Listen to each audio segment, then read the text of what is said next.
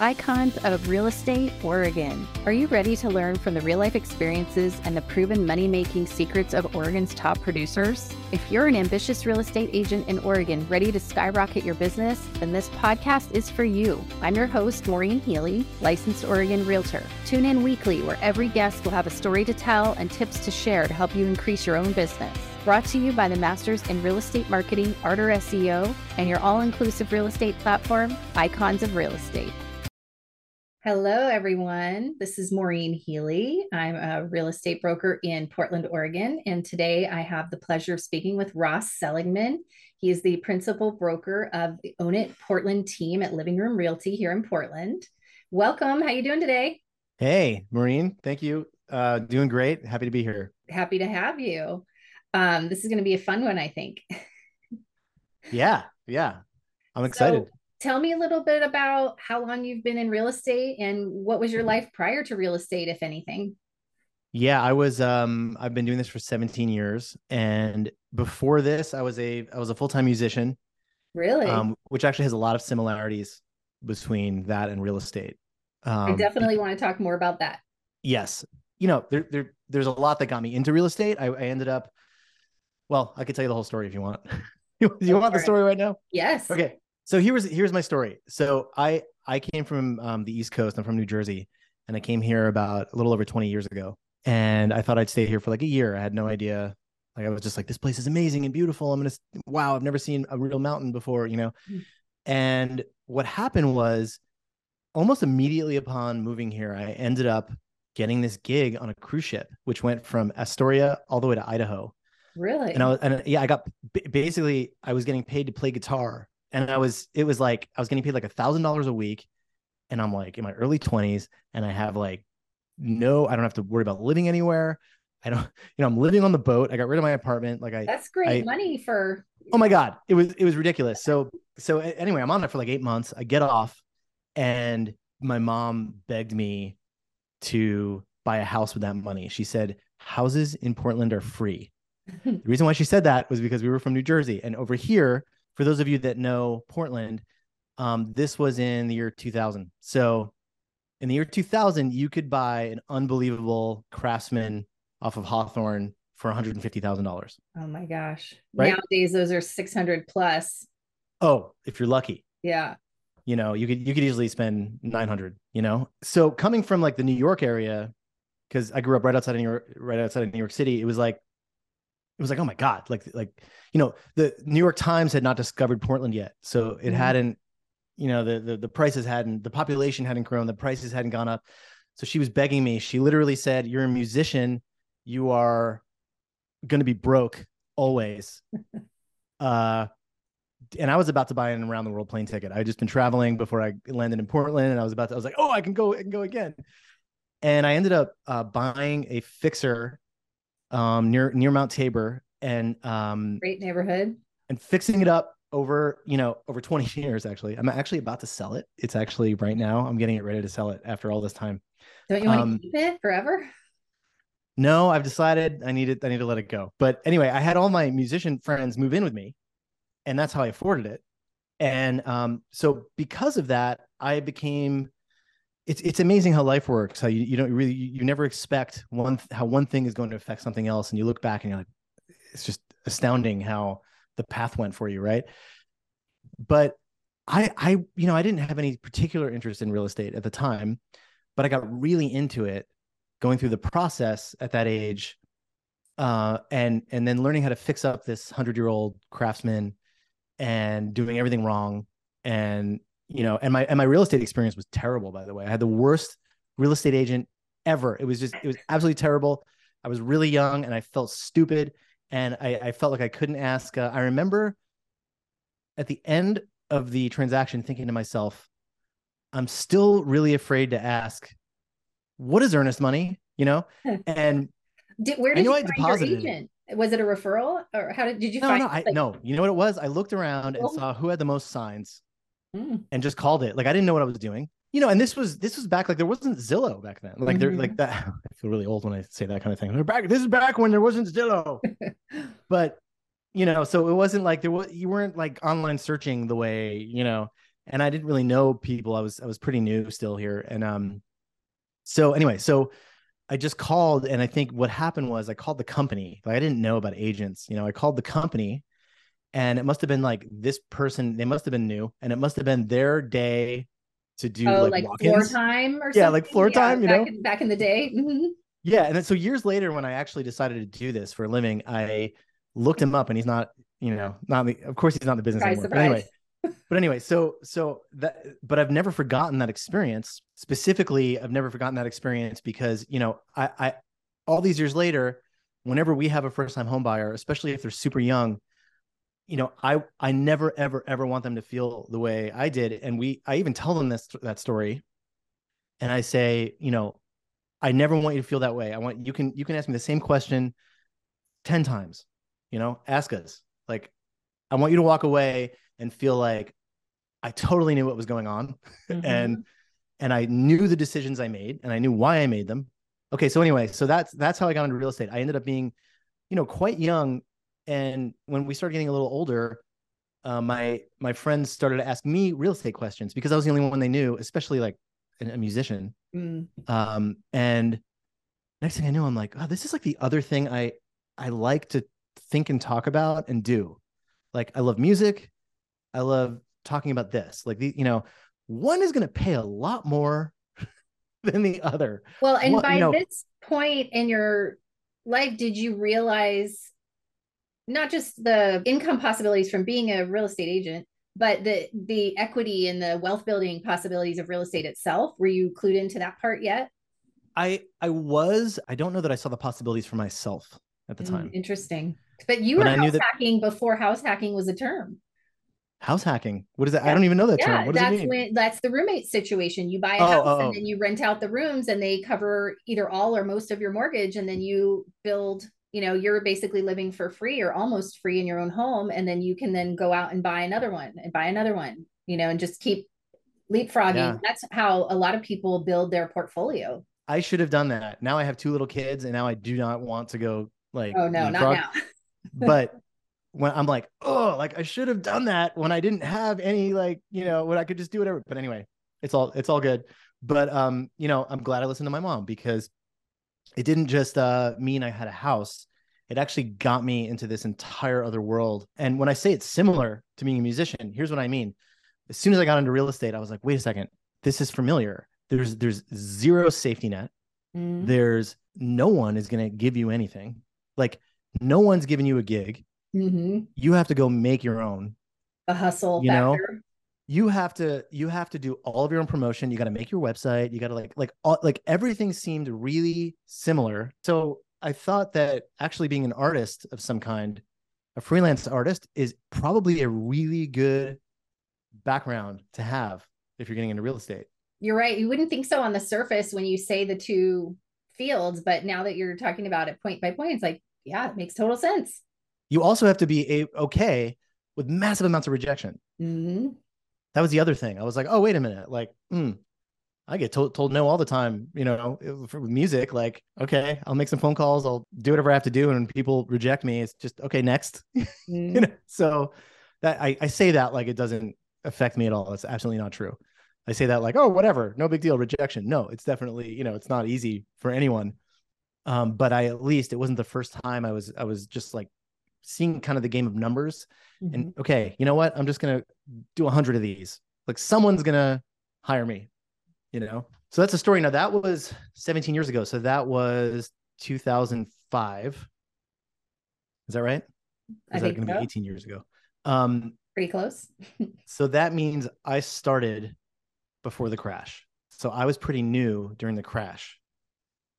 And that was a terrible experience and a wonderful experience, because just surviving that I learned so much from just surviving that whole What was it experience. like to work during that time? And then leading up to that time, it was pretty, I would imagine, pretty busy. I think like 2005, six. I remember I bought a condo in St. John's in 2007, early 2007. And I mean, it wasn't hard to get an offer accepted necessarily, but I don't know. I think prices were already going up at that time because I was having a hard time finding something in my price point. I remember that. And then going into 2008, 9, 10. So tell me what that was like going into that transition. Well, I wasn't as busy as most people were because at the time I was still heavily involved in music. Mm. And I think it's so funny to think about now, but like I was really into this, but I was also having like a slight identity crisis. Mm. Like it was so weird to be a working musician and like, hey, you want to buy a house? Like it was like the weird. I don't know why. It was just weird for me. Like for some people, it might not be a weird thing. But at the time, I was like, it was like it was. I really was sort of going like, okay, like there was this feeling that you had to be 100% in to really make a go of it. And yet I didn't want to be 100% in because I really wanted to do music. I didn't want to have to give that up. Now in retrospect, I'm like, oh, I didn't have kids. I didn't have to give that up. I could do both. Yeah, It's that's what fine. I was thinking. Like you're, Yeah, yeah. living Now I'm like, life at oh the my time, God. Like all the now free time in the world. I'm still trying to like play some music, but there's the parenthood thing, like which it's like, oh, that's a whole full-time job. Like what I had so much time. What was it? Anyway, Right. so I wasn't as busy. So what happened was I started to get really serious. Like I made this decision, like, all right, I'm going for it. I'm gonna like 100% in, you know, and then the crash happened. And I was like, okay, I can go to Pioneer Square and play guitar for quarters and make more money than I will in real estate. I mean, I also like I was lucky in the sense that I didn't have people relying on me at the time. And were you still Now living in the house with the roommates at that time? still living in the house, yeah. And I don't know what I would. I mean, I don't if that kind of experience. It's hard to explain to newer agents what that experience was like. At the time, like we weren't sure. I remember like not being sure that the whole American financial system would make it. Right? Do you remember that feeling? Like maybe it's over. Like it was the weirdest thing. So, but I was also watching people. Here's the other thing I'll never forget is I was watching people who already had wealth not be afraid of it. The people who didn't like lose everything because they'd over leveraged and just walk in and just buy as much as they could. Like Right. go, Because to them, it's like the market's on sale. I'm going to buy everything. it was all, and I was like, so interesting. I go like, while people are panicking, I go, the people with money are like, this is like Christmas. Like they're like walking in and they're buying all this stuff. And now in retrospect, I'm like, whoa, the people who did that like 10 years later, oh my God, like The what an equity amazing, factor just yeah. crazy. So, we were all kind of wondering if maybe, remember the beginning of the pandemic, like maybe that's going to be another crash, it's like, nope. So Really not. yeah, I don't know that might've been a once in a lifetime. I mean, it was a tragedy, but maybe a once in a lifetime opportunity for those who saw it as an opportunity and had the means to take advantage of it as an opportunity. I don't know. But anyway, so that's the story. I think that's so interesting. And now, post that into our current market, like the last, 10, 15, well, 10 to 12 years, I guess. I mean, now, present tense, you are a principal broker and you have a team. So what was that transition like from being a solo agent and then saying, okay, I'm all in, and now to getting to where you are now? There's two things that happened kind of at the same time. When I had my first, so my son is 6 and I have a daughter who's 4. So 6 years ago, it's funny because when I went from music to real estate, there was a part of me that thought real estate is like the responsible job, right? It's the safe, responsible job, and you can like have a family and like whatever. And then as soon as I had a kid, I was like, oh no, no, this is just as bad as being a musician. Like it's not 9 to 5. You don't have weekends off. Like, Right. And you constantly are having to self-generate new business. yeah, constantly. And what happened was I started to say, okay, I have to figure this. I have to make some decisions with my life. Like I work like 70 hours a week. And, for years I was like bumping up against 10 million, 12 million and working like 60, maybe not 70, but like 60. Like I was working a lot. I was working more, like the joke, we get into real estate to avoid working 40 hours for someone else. We work 80 for, we work all of them for ourselves. Absolutely. It was definitely that. And I would sometimes feel that the more success I had, meaning like as my bank account grew, my quality of life shrunk. I was like, okay, I either need to figure this out or do something else. But I did see other people had like figured it out. Most of the people who, I don't know if they figured it out, but most of the people who seemed to have more balance than I did have help. They had leverage. They had a team. Also, I was very, very tech oriented in the sense of I really wanted to take off as many of the hats as possible that we have to wear. I wanted to only really do the job that is our highest and best use. I didn't want to be an administrator. I wanted to just meet people, maintain relationships, negotiate deals. Like that's it. Like, how do I pass off everything else? Right. And, of course I started with a transaction coordinator and all of that, but this is around the time that I started creating Sphere, which I know we'll talk about, but that system helped me grow really fast. And then I had a new problem. The new problem was, oh my God, like I have more business than I've ever had in my life. So how do I deal with that? Right. Because you don't want Now to turn people away because you don't have the time. yeah, like now I'm Right. totally overwhelmed, even though this is great. I've kind of always wanted this problem. I mean, it's a good problem to have, right? Like, oh, I Yes. have too much business. Like, what do I do? And that's when I started adding people.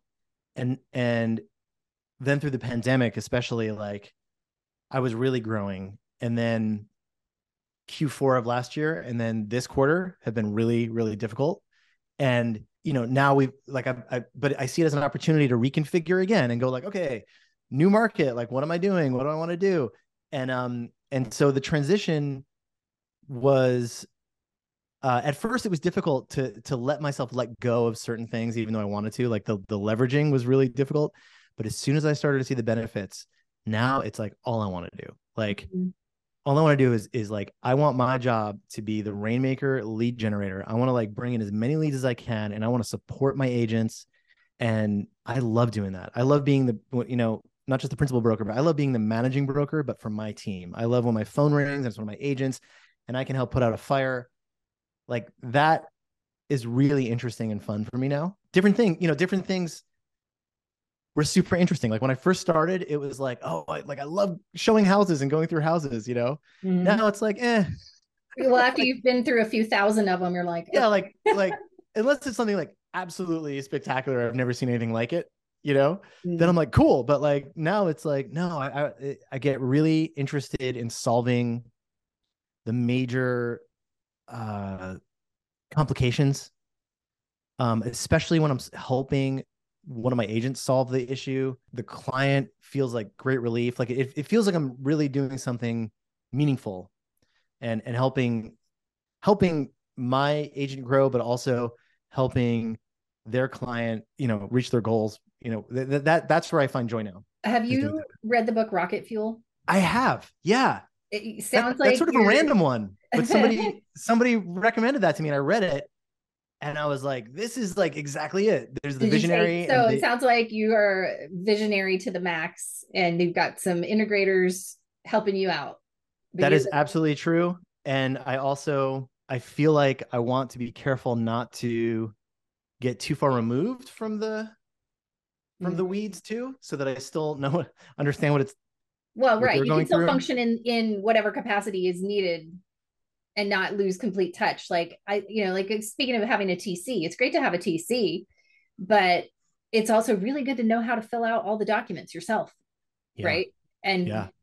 that I think is super important, something to not lose just because you have somebody else who can do it. Well, that's great. But for me personally, it's like I always want to understand the forms and how to fill them out. Like I don't want to have to always outsource that if I don't want to. Totally. Yeah. I want to be the visionary, and I want to help people who want to go and have boots on the ground at the moment, have their boots on the ground. Sure. You mentioned a couple minutes ago that last quarter and this quarter were really difficult. What sort of Yeah. difficulties do you mean? Something I love about this business is in 17 years, this is a brand new market. I feel like I'm new, It is weird. right? Like every market shift is brand new. I mean, the pandemic, like we had never had that happen before. So I don't care how long you've been doing this. Like if you're really being honest with yourself, it's new all the time, you know? Even transaction to transaction, like I always learn something new. And I've been doing it for 6 years now, but it's like, ooh, I've never come across this thing before. Even Yeah. if it's market related or not, just it could be related to the transaction. It's the learning curve like never stops. Never stops. So what's the question? Oh, I just lost my train difficulties. of thought. The Oh, difficulties. difficulties. Yeah. Okay. So in Q4, I mean, when the interest rates doubled, we'd never experienced that. I'm not sure. Didn't they say like it was like decades since that had happened? And the shock to the market was astounding. I mean, the way that everything froze, like just absolute overnight, like crickets. Overnight was really, really difficult. I mean, it was like, I want to tell my agents like, okay, like this and that, but it's like, I've never gone through this. Nobody's gone through this. Right. Who's probably still in real estate, if anyone has ever, and it's been interesting because what's happened is I'm now, like I was saying about the crash, where I look back and I look at the lessons of that. The lessons of this moment for me are that people have a really short-term memory in real estate. So I don't even hear people pining away for the days of 3% anymore. Really? I feel like they're like are not harping on that, or maybe they weren't in the market to buy at that time. So to them, it's like they don't know the difference really. Or they've just accepted that like that was artificial. It was artificial for a long time. So it felt normal to people, but it was artificial and it's over and it's not coming back. And if it does come back, it means we have a major financial crisis. So we actually don't want it to come back. Right. Sellers. If it does, you better be ready to pounce. Yeah. Well, I think if rates go to 5%, we're going to have a frenzy. And I think rates will maybe at least get close, and so that will all be great for us. Right. But I think that the short-term memory is like, people are like, okay, like this is the new normal. And we're seeing people move forward. The thing that's really tricky in Q1 for us is that inventory is incredibly low. Yep. And specifically what the problem with that is that there's a lot of homes on the market that are not great, that are on the market, and what I mean is like for the price, because obviously like, depending on price point, but a lot of them are still priced too high for what's affordable with the interest rates. And sellers, it's really hard for sellers to accept that that's the reality. It just is. Like, you can't look at what your neighbor sold for last year. It's just not. Right. I know exactly what you mean. It's not that anymore. Tough. And it's tough too. Like I've had clients in the past couple of years that were like, well, we're going to sell, but we're not ready. We need more time. And then I was saying at that time, don't wait too long. We don't know how, and then we started hearing interest rates are going to go up. It's going to change. But in their mind, it's like, well, I'm just going to take my time. And now I've got people that I talked to a year ago and they are thinking that the value is the same. They're getting ready to list in a month. I'm like, no, sorry to tell you, but no, this is not the case. Gonna happen. Yeah. Bringing them into reality is a challenge. So what we are finding is when something really great comes on, and you and I are in the same market. So like, you know exactly what I'm talking about, right? So when something really great comes on and it's priced really well or low, which is, my buyers are getting super mad when that happens. Yeah. And then there's multiple offers, but I'm turning around and saying to them like, hey, like think about it. In this market, that's a good strategy. Like, like homes are either sitting forever or flying off the shelf. Like, which one do you want to? If you are the seller, you don't theoretically want to be sitting around forever. I know there are some sellers that are like, well, I'm okay to wait. I'll just wait it out. I don't care. But at the end of the day, you're not serving your client if you're not advising them like, okay, TikTok, we don't want to sit on the market for 6 months and have crickets. Like that's not. Well, then you're just inviting everyone to lowball you. Right. And so then you've got these people who, like, when I say list low, like for me, if my sellers want to do that, I still want them to list within the window of market value. Yeah. Like I don't want them to list below market value. Artificially low. Right. Yeah. But just going to the lower end of that window in this market is, especially if you can get under certain search filters for Redfin and Zillow, it's like pretty wise, because, the thing that's frustrating for my buyers, right, is just constant 6, 7, 8 offers on those houses. It suddenly feels like it's 2021 again. It's going 100,000 over list. So that's, it's tough. And so, okay. So here's the thing where, I want to know if you're having the same thing.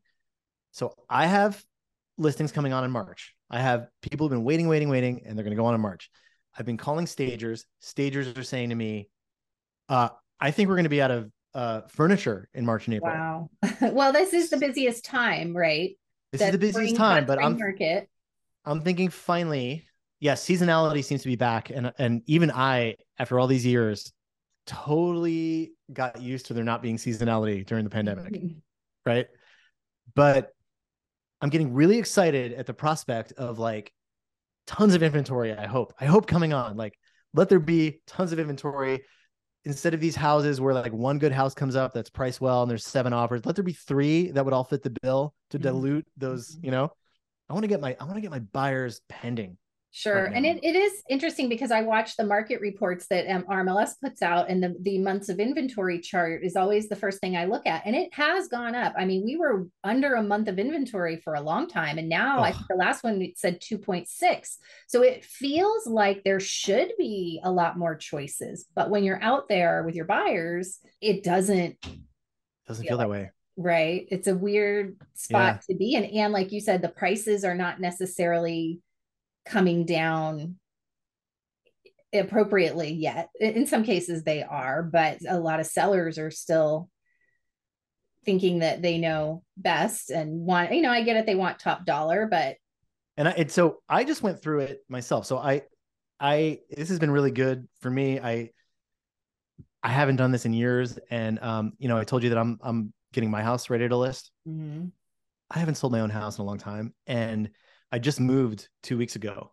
and to have that moving experience again and how much it sucks was so valuable to renew my compassion towards my clients who go through it and are sometimes like really reacting out of stress. And I'm like, oh man, now I'm like, oh yeah, no, I wasn't my best self at all. Like in those 2 weeks, but also then trying to make my own price decisions. Like, so, how it is. It's like someone calls me to go see their home, and I'm like, okay, like this and that, the other thing. And this is what I think this is what I would do if it was mine, and blah, blah, blah, blah, blah. Once it's mine, I'm like, oh, I don't, and for me, I don't want it to sit. I also do this for a living. So I know that, okay, if a seller like wants to take their time, okay. But I also know that time correlates with lower offers. So I'm like, no, I don't want to leave any money on the table, but I don't want, the whole, like, I started to think about all the things personally that my clients do. And it was a really good refresher.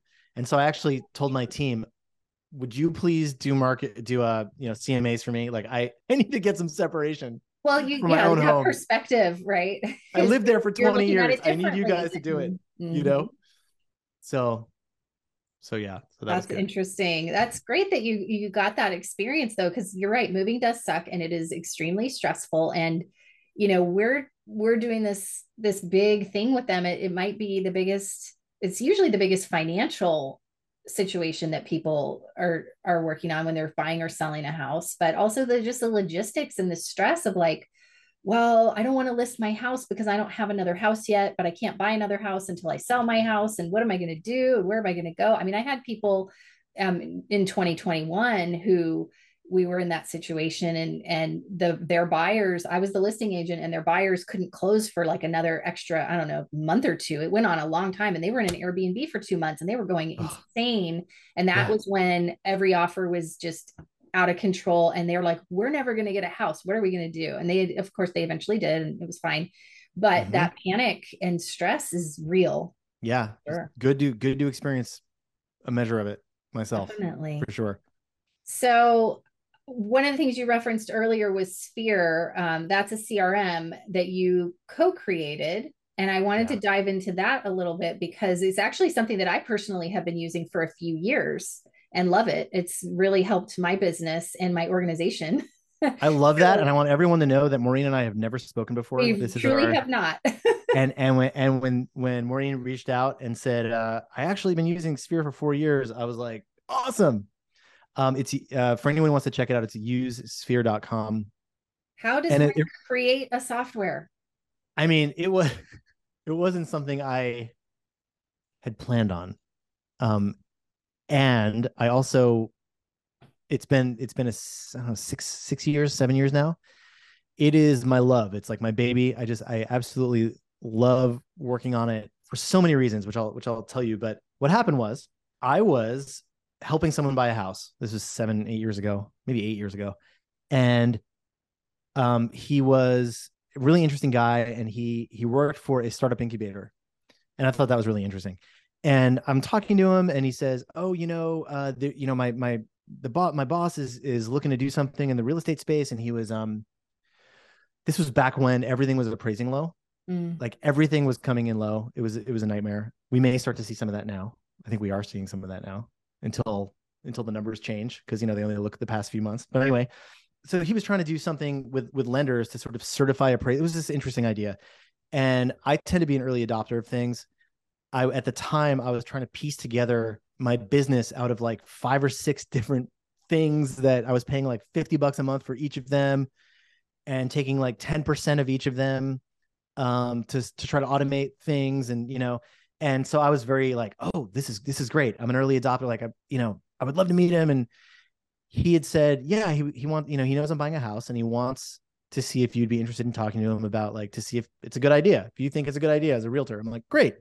So I meet him, and I'm telling him, I think it's a great idea. I bring a colleague who I knew would be just much more like skeptical. And she just told him why it was a terrible idea.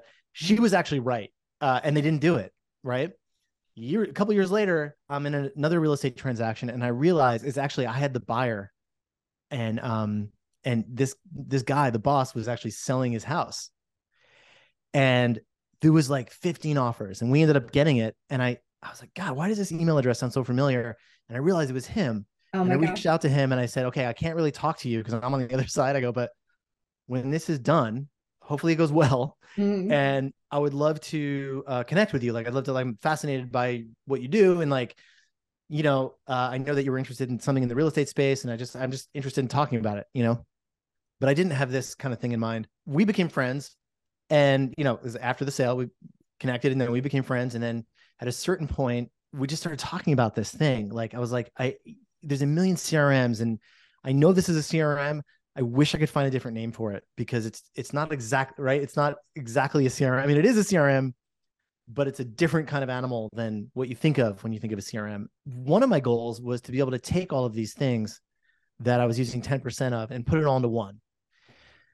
But the other thing was, I felt like all the CRMs that were out there were very much, I call it like sexy to Silicon Valley. Like Silicon Valley is interested in building things that just churn out thousands of leads, and then want to like automatically spam them all day long.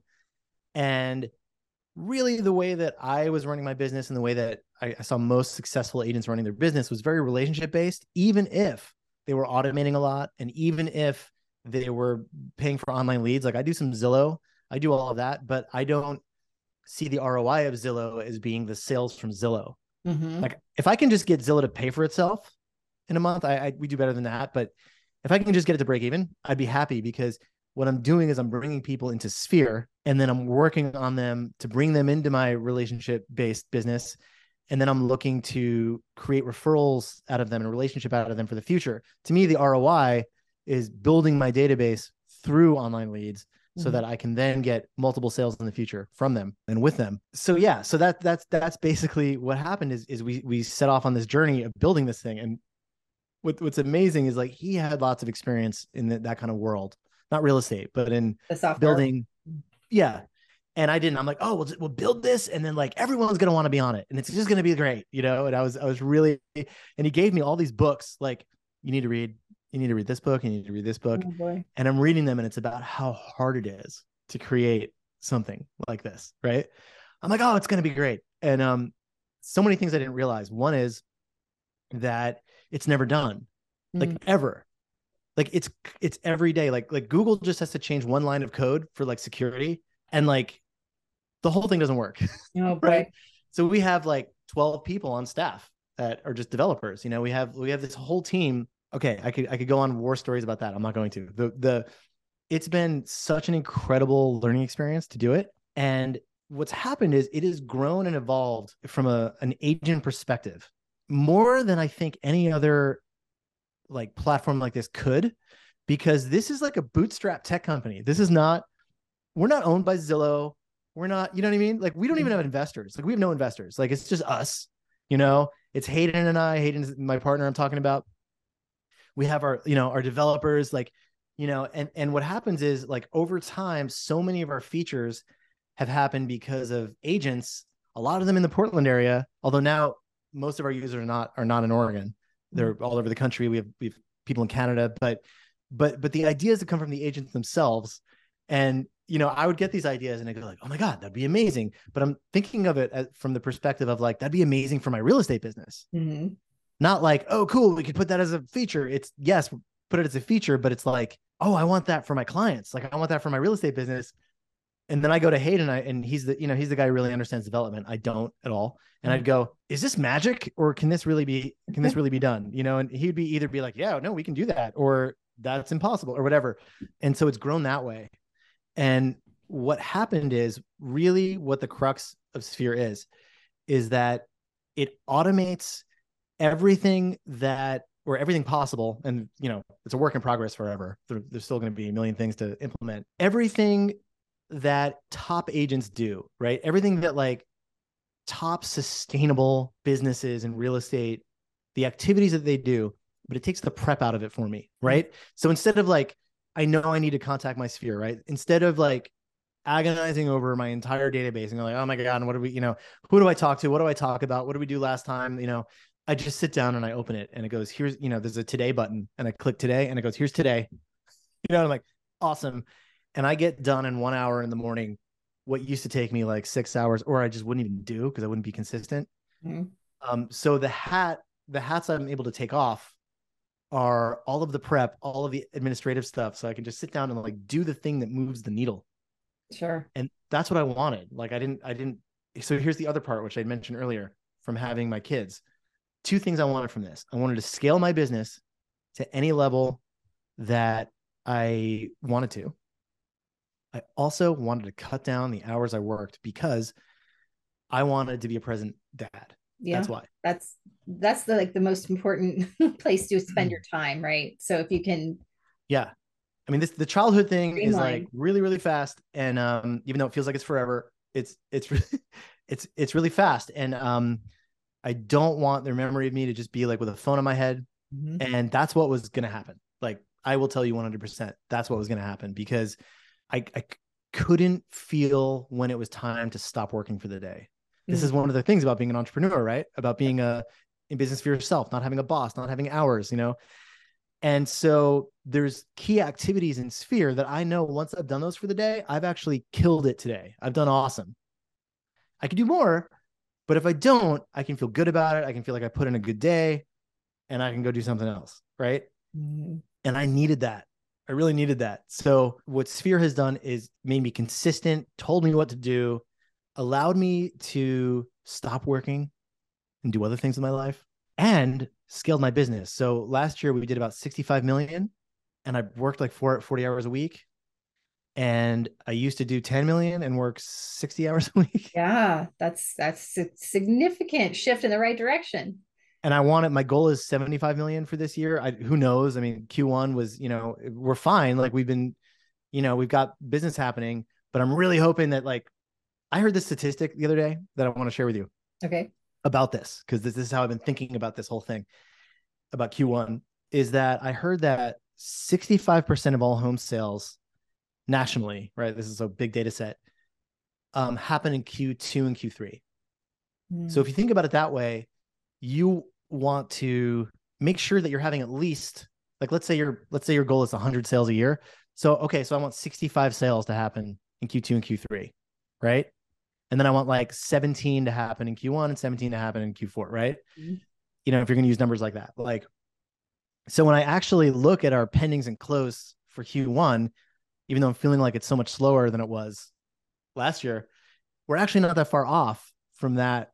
You know, like we're down a little, but especially but you know, rates just went up again. Mm-hmm. We have tons of clients. We're just like getting them to the finish line and educating them and helping them feel comfortable to do that. But I really feel like that is going to be easier in Q2 and Q3, especially as more inventory comes on the market. Okay. And we could slay our goal, you know, for that's an interesting way of breaking it down. I've never looked at it in that way. Where did you get that statistic from? Is that like a NAR statistic or? I don't, you know, I'll tell you, I think it was from Craig Rieger. It might've been, or maybe my coach Chase, who's in Idaho. So I'm a coach for RCC. And then I'm also, I have a coach, right? Really into coaching. I love coaching. I love receiving it. Craig Rieger coaching is not something that I'm familiar with. Can you tell me a little bit about that? And how did you A, decide to do coaching for in the first place, and B, choose that company? So it happened organically. Like what happened was, I didn't know Craig, but I knew of him. I mean, he's, a rock star, like, mega team agent, been around for years and years and years. And what happened was, somebody who worked for him, I didn't know that he was starting this whole coaching, and consulting company. And what happened was they reached out to me because they were looking at CRMs Oh, and somehow interesting. came across Sphere and wanted a demo of it, wanted to talk about it, wanted to see if maybe it was something that their coaching clients would want. And I started talking to them, and then they called me back at a certain point and said, have you ever wanted to be a coach or ever thought about it? And I was like, no, not necessarily. And then we started talking about it, but I'd received a lot of coaching and really believe in it. I said, you know what? Like, I feel like this is kind of how I approached a lot of this. I didn't know if I was going to be any good at doing that, but what I did know was that going through the training, I would learn a ton Mm-hmm. that would be actionable for myself and my own business. So You I thought, are like, a good spotter of opportunities and seizing them, sounds like. yeah, it was like, okay, there's no downside. Like, give this a shot. Maybe it's something that, I end up being able to help people and find enjoyment out of. Maybe I love it. Maybe I don't. But if I don't, or if I'm not any good at this, I will have just gone through some of this really great training. And no matter what, I'm going to learn something. I think that's a really And smart way to look at it. yeah, so I did it. And, I mean, as you can imagine, I don't have a lot of free time. So I don't have a lot of coaching clients. I have a few, and that's it. And that's all I want right now. One day my kids will just be embarrassed by me and they won't want to be with me anyway. And then I'll have more time. So, but for now, I only have a few, but I love it. And I'm trying to remember. I feel like it might've been because we have training every Tuesday morning, and, it might've been from them. I have a feeling it was. It's the kind of thing that would come from them. So, and I don't know where they got the stat, but I love it. And it's like, I'm looking at it that way and I'm going, oh yeah, of course. Like you can, but there's no sense in breaking down like your goal. I have to sell this many a month. It's Mm-hmm. like, how can you compare January to May? Mm-hmm. It's very different. Yeah. And so, so we're down a little bit for Q1, but I'm going, okay, fine. How do I make that? What actions do I take now that will help me make up for that in Q2, 3, and 4, right? Sure. The whole year ahead of us. Like we've got plenty of time.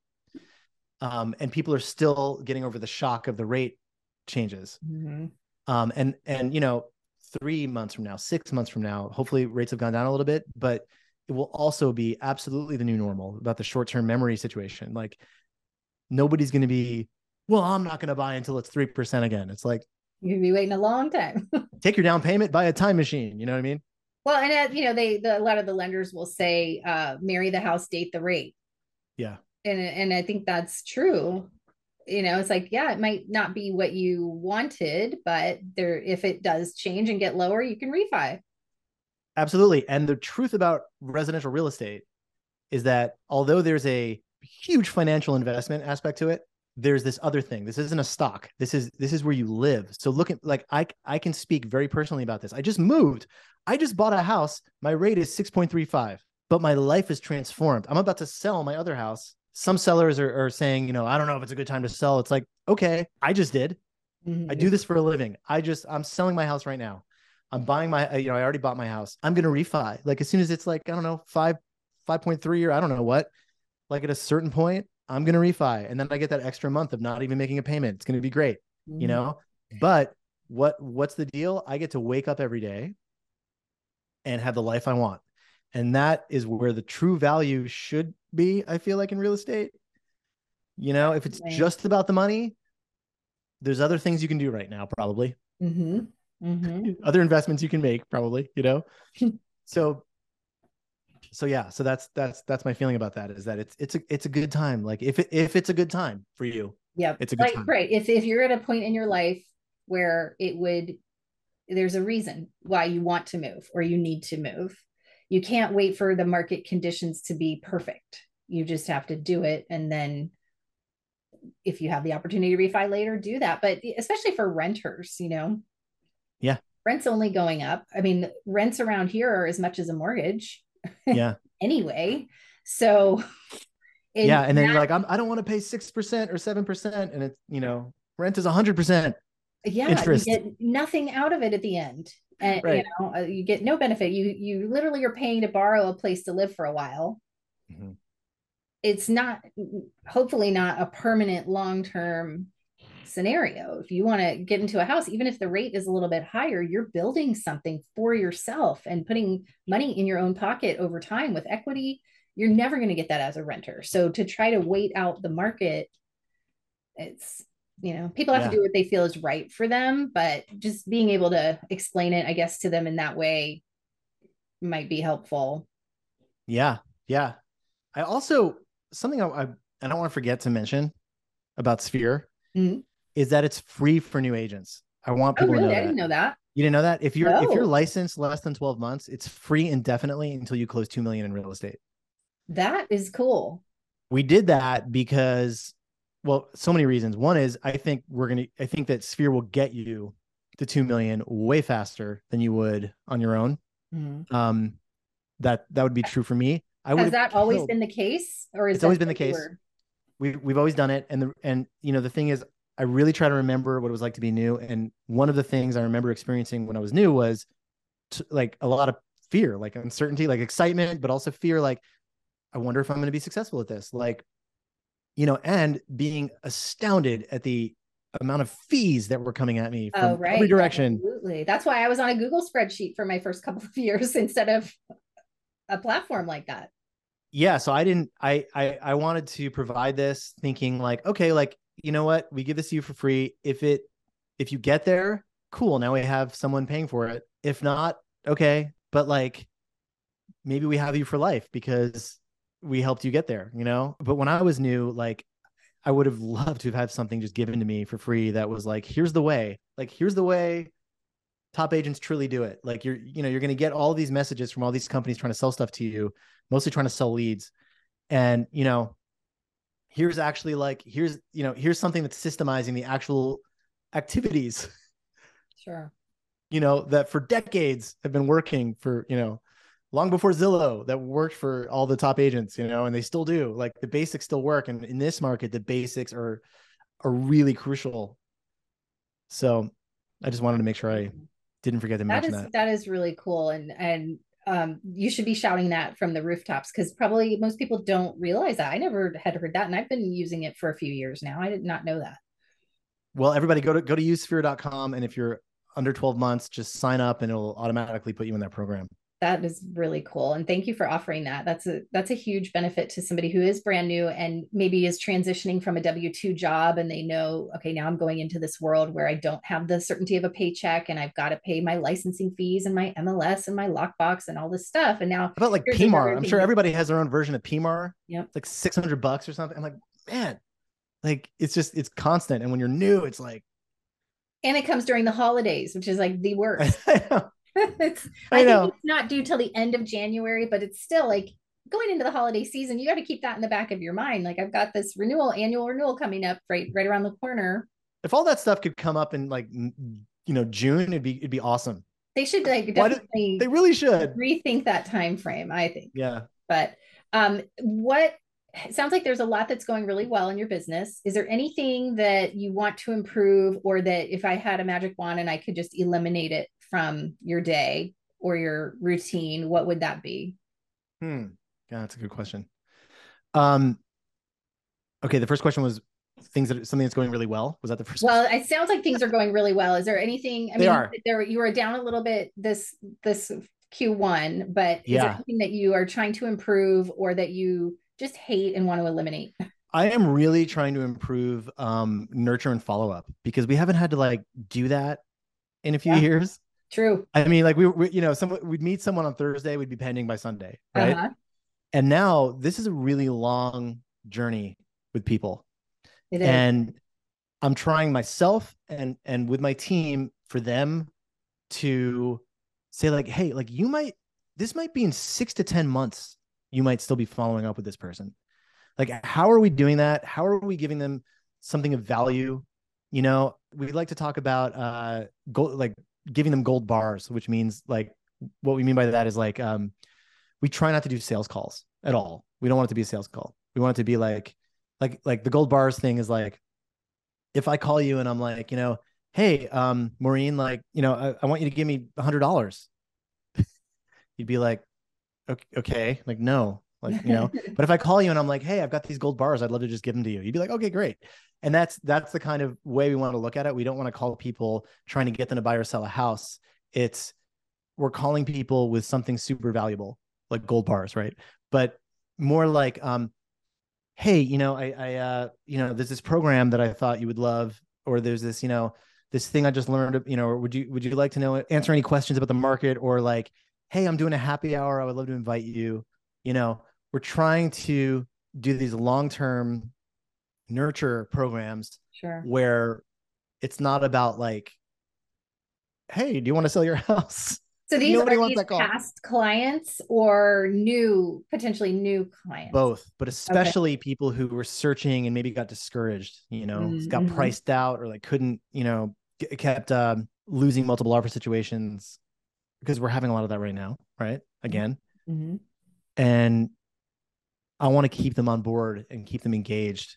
I want them to look at us not just as their real estate salespeople, but more like they're in this like really exclusive club.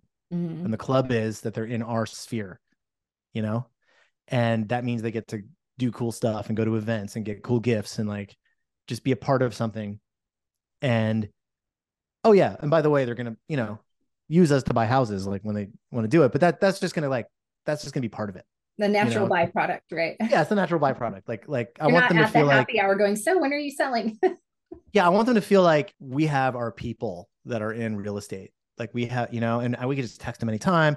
And, you know, like that's the vibe I want them to have. And so that's the thing we're working on, because it really is, and part of that is the back to basics thing, but we didn't have to do it. Like we were so overwhelmed with processing deals during Mm, the pandemic that I wasn't doing much nurturing.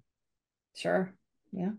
We A were day just goes like, by very, very quickly, especially if you've got multiple transactions going on that you're constantly dealing with. Before you know it, it's like 9 o'clock at night yeah, it's or like, oh my later God, like sometimes. I'm not doing pop buys right now. Like Mm, I got like all these deals, I got all these offers I got to write, you know. But and then when I think about it, if I'm a new agent who started at the beginning of the pandemic, I've never even known how to do that. mhm. This is true.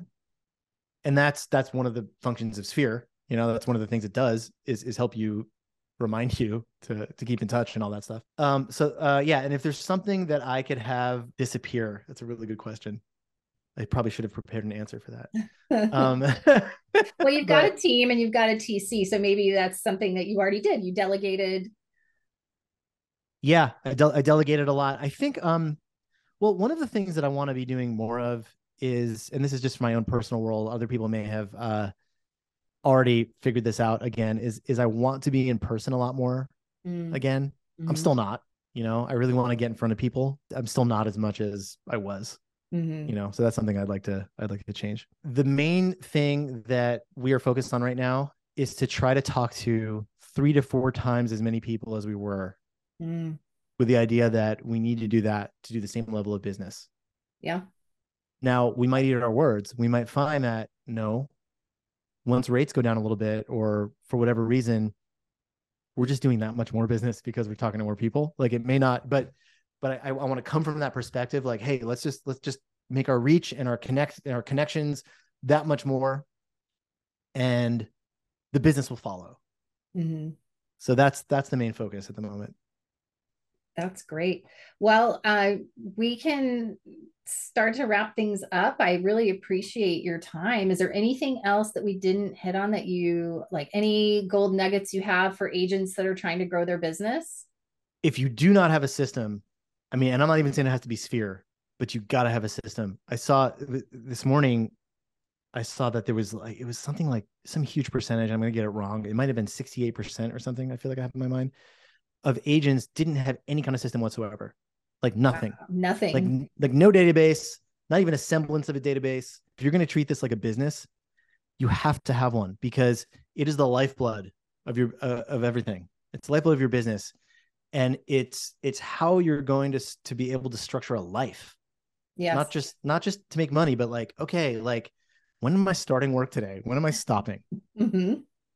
You know, people think sometimes, oh my God, it's a real pain to put together a system. It's like, no, it's a real pain not to. Mm-hmm. It's constant. You're never not working if you haven't True. systemized stuff. And especially when you've got a young family or a family of any sort that you want to spend time with, and you need to have that structure in your day so that you can turn it off and Totally. go spend that time. Because, So none of us can get more time. That's the thing. It's like, that's the one commodity that all we can do is manage it to the best of our ability to get in mhm. all the things that we want to get in a day. Yeah. So the two things are that have a system. Okay. Mine is usesphere.com. Doesn't have to be that one, but that's the one that, that's the one Maureen uses too. I personally like it. And then also I really, really, really recommend you get a coach. I've been receiving coaching for over 10 years, and I wouldn't have achieved a fraction of what I have achieved without it. And one of the main reasons is it really transformed my mindset at crucial moments. Mm. The coaching company I work with is RCC, Rieger Coaching and Consulting. There's lots of great coaching companies out there, lots of great coaches, but I just want to share at least the ones that I'm involved with, RCC and Usphere. But those are the two things. I mean, I just think it's, nothing magic, no nugget that no one's ever heard before. But there's a reason that these are the things, because this is what works. So it would be really interesting to see, and I'm sure there's statistics on this somewhere, but the production volume of agents who get coaching versus those who don't or have never had it. Yeah. I would be, Agreed. because I I'd love personally to have know not, that. it's not something I've done yet. I mean, I'm interested in doing it, but I'm sure the growth is exponential when you've got It that is. professional development constantly and the accountability factor. Actually, it was my coach who told me about rocket fuel. You asked Oh, about that book. really? Yeah, it was my coach. Like, you need to read rocket fuel. Like, I mean, even things like that, like getting turned on to things that I wouldn't, or ideas, and also my coach is in a different state. And that's really, really helpful, because there's things that I just wouldn't even think of, because, it's just nice to have a coach that's like out of my market. Yes, I agree. You So can learn because we're in a bubble, and after you do this for a certain amount of time in the same market, you understand the dynamics of your local place. But then talking to somebody in an outside can just give you a different perspective. And even though they're in a different geographical location, there's still things that apply no matter where you are, but it just might not be something that we experience in our day to day. So I think yeah, that's extremely valuable. yeah. The last thing I would like to just share is I love to connect with agents from all over the country and all over the world even. Mm. My Instagram is at Ownit Portland, OWNIT Portland. So if anybody wants to connect with me, please do. Excellent. Thank you for sharing that. And I really appreciate you being here today. Thanks, Maureen. Let's do a deal. We're in the same market. Let's do a I deal know. together. I'm surprised we haven't yet, but I'm sure we I will. know. We will. We will. We will. Well, thank you again. Oh, one thing I meant to ask you was, how long have you been at Living Room? 7 years. 7 years. And where were you before? I was at Windermere before that. Okay. How Yeah. did you choose your brokerages? Windermere, I wanted to be somewhere really, really established, really, really big when I was new. Mm-hmm. And it's funny because like a lot of this, who knows how much of this is like truth or real. This is just how I felt, right? I was new. I was a musician. I felt like, why would anyone want to use me? Like, I wanted to be associated with a brand that was really well known, really big. It's like, okay, Windermere, like, it's not an unknown quantity, right? Mm-hmm. I was there and I really learned. I mean, I learned a ton. I had amazing experiences, made amazing relationships. Was there for 10 years, and then I just got really attracted to the smaller boutique type of thing, the more local vibe of Living Room, Mm-hmm. and it's just been a really good fit for me. They have such a beautiful aesthetic. I love the marketing. Yeah, I know, me too. And it's just like it's a very different kind of feel in general. Being there. Although it has And grown quite a bit. yeah, it's grown a lot. How big is it now? I mean, I know there's Don't multiple offices, and I think out at the coast now, and Yeah, the coast, and I know that they've just opened one in Vancouver. I'm not sure how many agents we have now, because things have changed over the last few months. I don't know. Sure. Like I think, but I don't know, maybe 130, 135, maybe, not sure. Okay. But yeah, it's a wonderful place. It's a wonderful community. I know a few agents there, and they all speak very highly of it. Yeah. Yeah. Well, I mentioned before, you asked me before we started, I am with EXP now. I recently moved over there, and I just wondered if you are familiar with that model at I all. am. Yeah, no, I found it fascinating. A totally fascinating model. It is very it's interesting because I went the opposite path from you. I started with boutique agencies on Yep. purpose because Mm-hmm. I was very interested in the investor side of things. And so my first few brokerages were investor niche. And I did work with traditional clients at both as well, but I sought that out. And it was interesting too, because I had a couple of older clients, traditional clients, when I was with those other brokerages that where they're not the client themselves, but their family or friends would be like, oh, you need to switch realtors because nobody knows who that company is. Oh, And yeah. I had to explain to them, well, like, okay, yes, it's not like a Keller Williams or a Remax or something like that where everybody knows that name, but we all do the same tasks. We have the same exposure. Like for some reason the people were tying the level of exposure that the listing would get to the company. And I think that I could be totally wrong, but I think decades ago that was true. maybe that's why, because And they're now the it's older like, generations that have been the ones to comment on that. And I had to say, like, no, you get me, and I do everything that I do no matter yeah, what you banner could start it's marine real estate. It would make absolutely no difference. exactly. Yes. Yeah. So, but anyway, now I changed over to the opposite. Like it's the biggest brokerage and it's growing crazy fast. Yeah. I've But seen its numbers. it's interesting. But the thing that really was appealing to me was that the revenue share part, where like Yeah. we can all help each other make money indefinitely into the future, that is not tied to, it doesn't come out of the agent's commission, it comes out of the company's portion. Mm, And I yeah. know I heard a statistic that was pretty astounding. Like I think it was Q3 2022, the revenue was 1.2 billion, so the revenue share was 600 million. And here's the kicker. Wow. Yeah. So the thing about it is right now I think we're about, last I heard, 89,000 agents worldwide. Only about 10% of the agents are participating in the revenue share portion. So that portion, that 600 million for just Went the to one 10%. quarter, yeah, was shared with only Wow. 10% of agents. So if you do the math, I mean, that's like $60,000 in revenue share for one quarter. Yeah. That was where I was like, head turn. Okay. Right. And it goes on forever as long as those people stay with the company. And it comes out of, we have an 80-20 split. It comes out of the company's 20%. So you always make your full commission. So that is really cool. And then there's the stock part of it, which I don't know all the details of, but I do know that if you hit certain production goals, you can actually earn your cap back in stock every year. So you could essentially be in for zero. So there's a lot of other things too, but for me, like I'm really into the multiple streams of income and trying to get Yeah. passive income Yeah. that will just come to me whether I'm sleeping or taking a month off or whatever I'm doing. Totally. So Totally.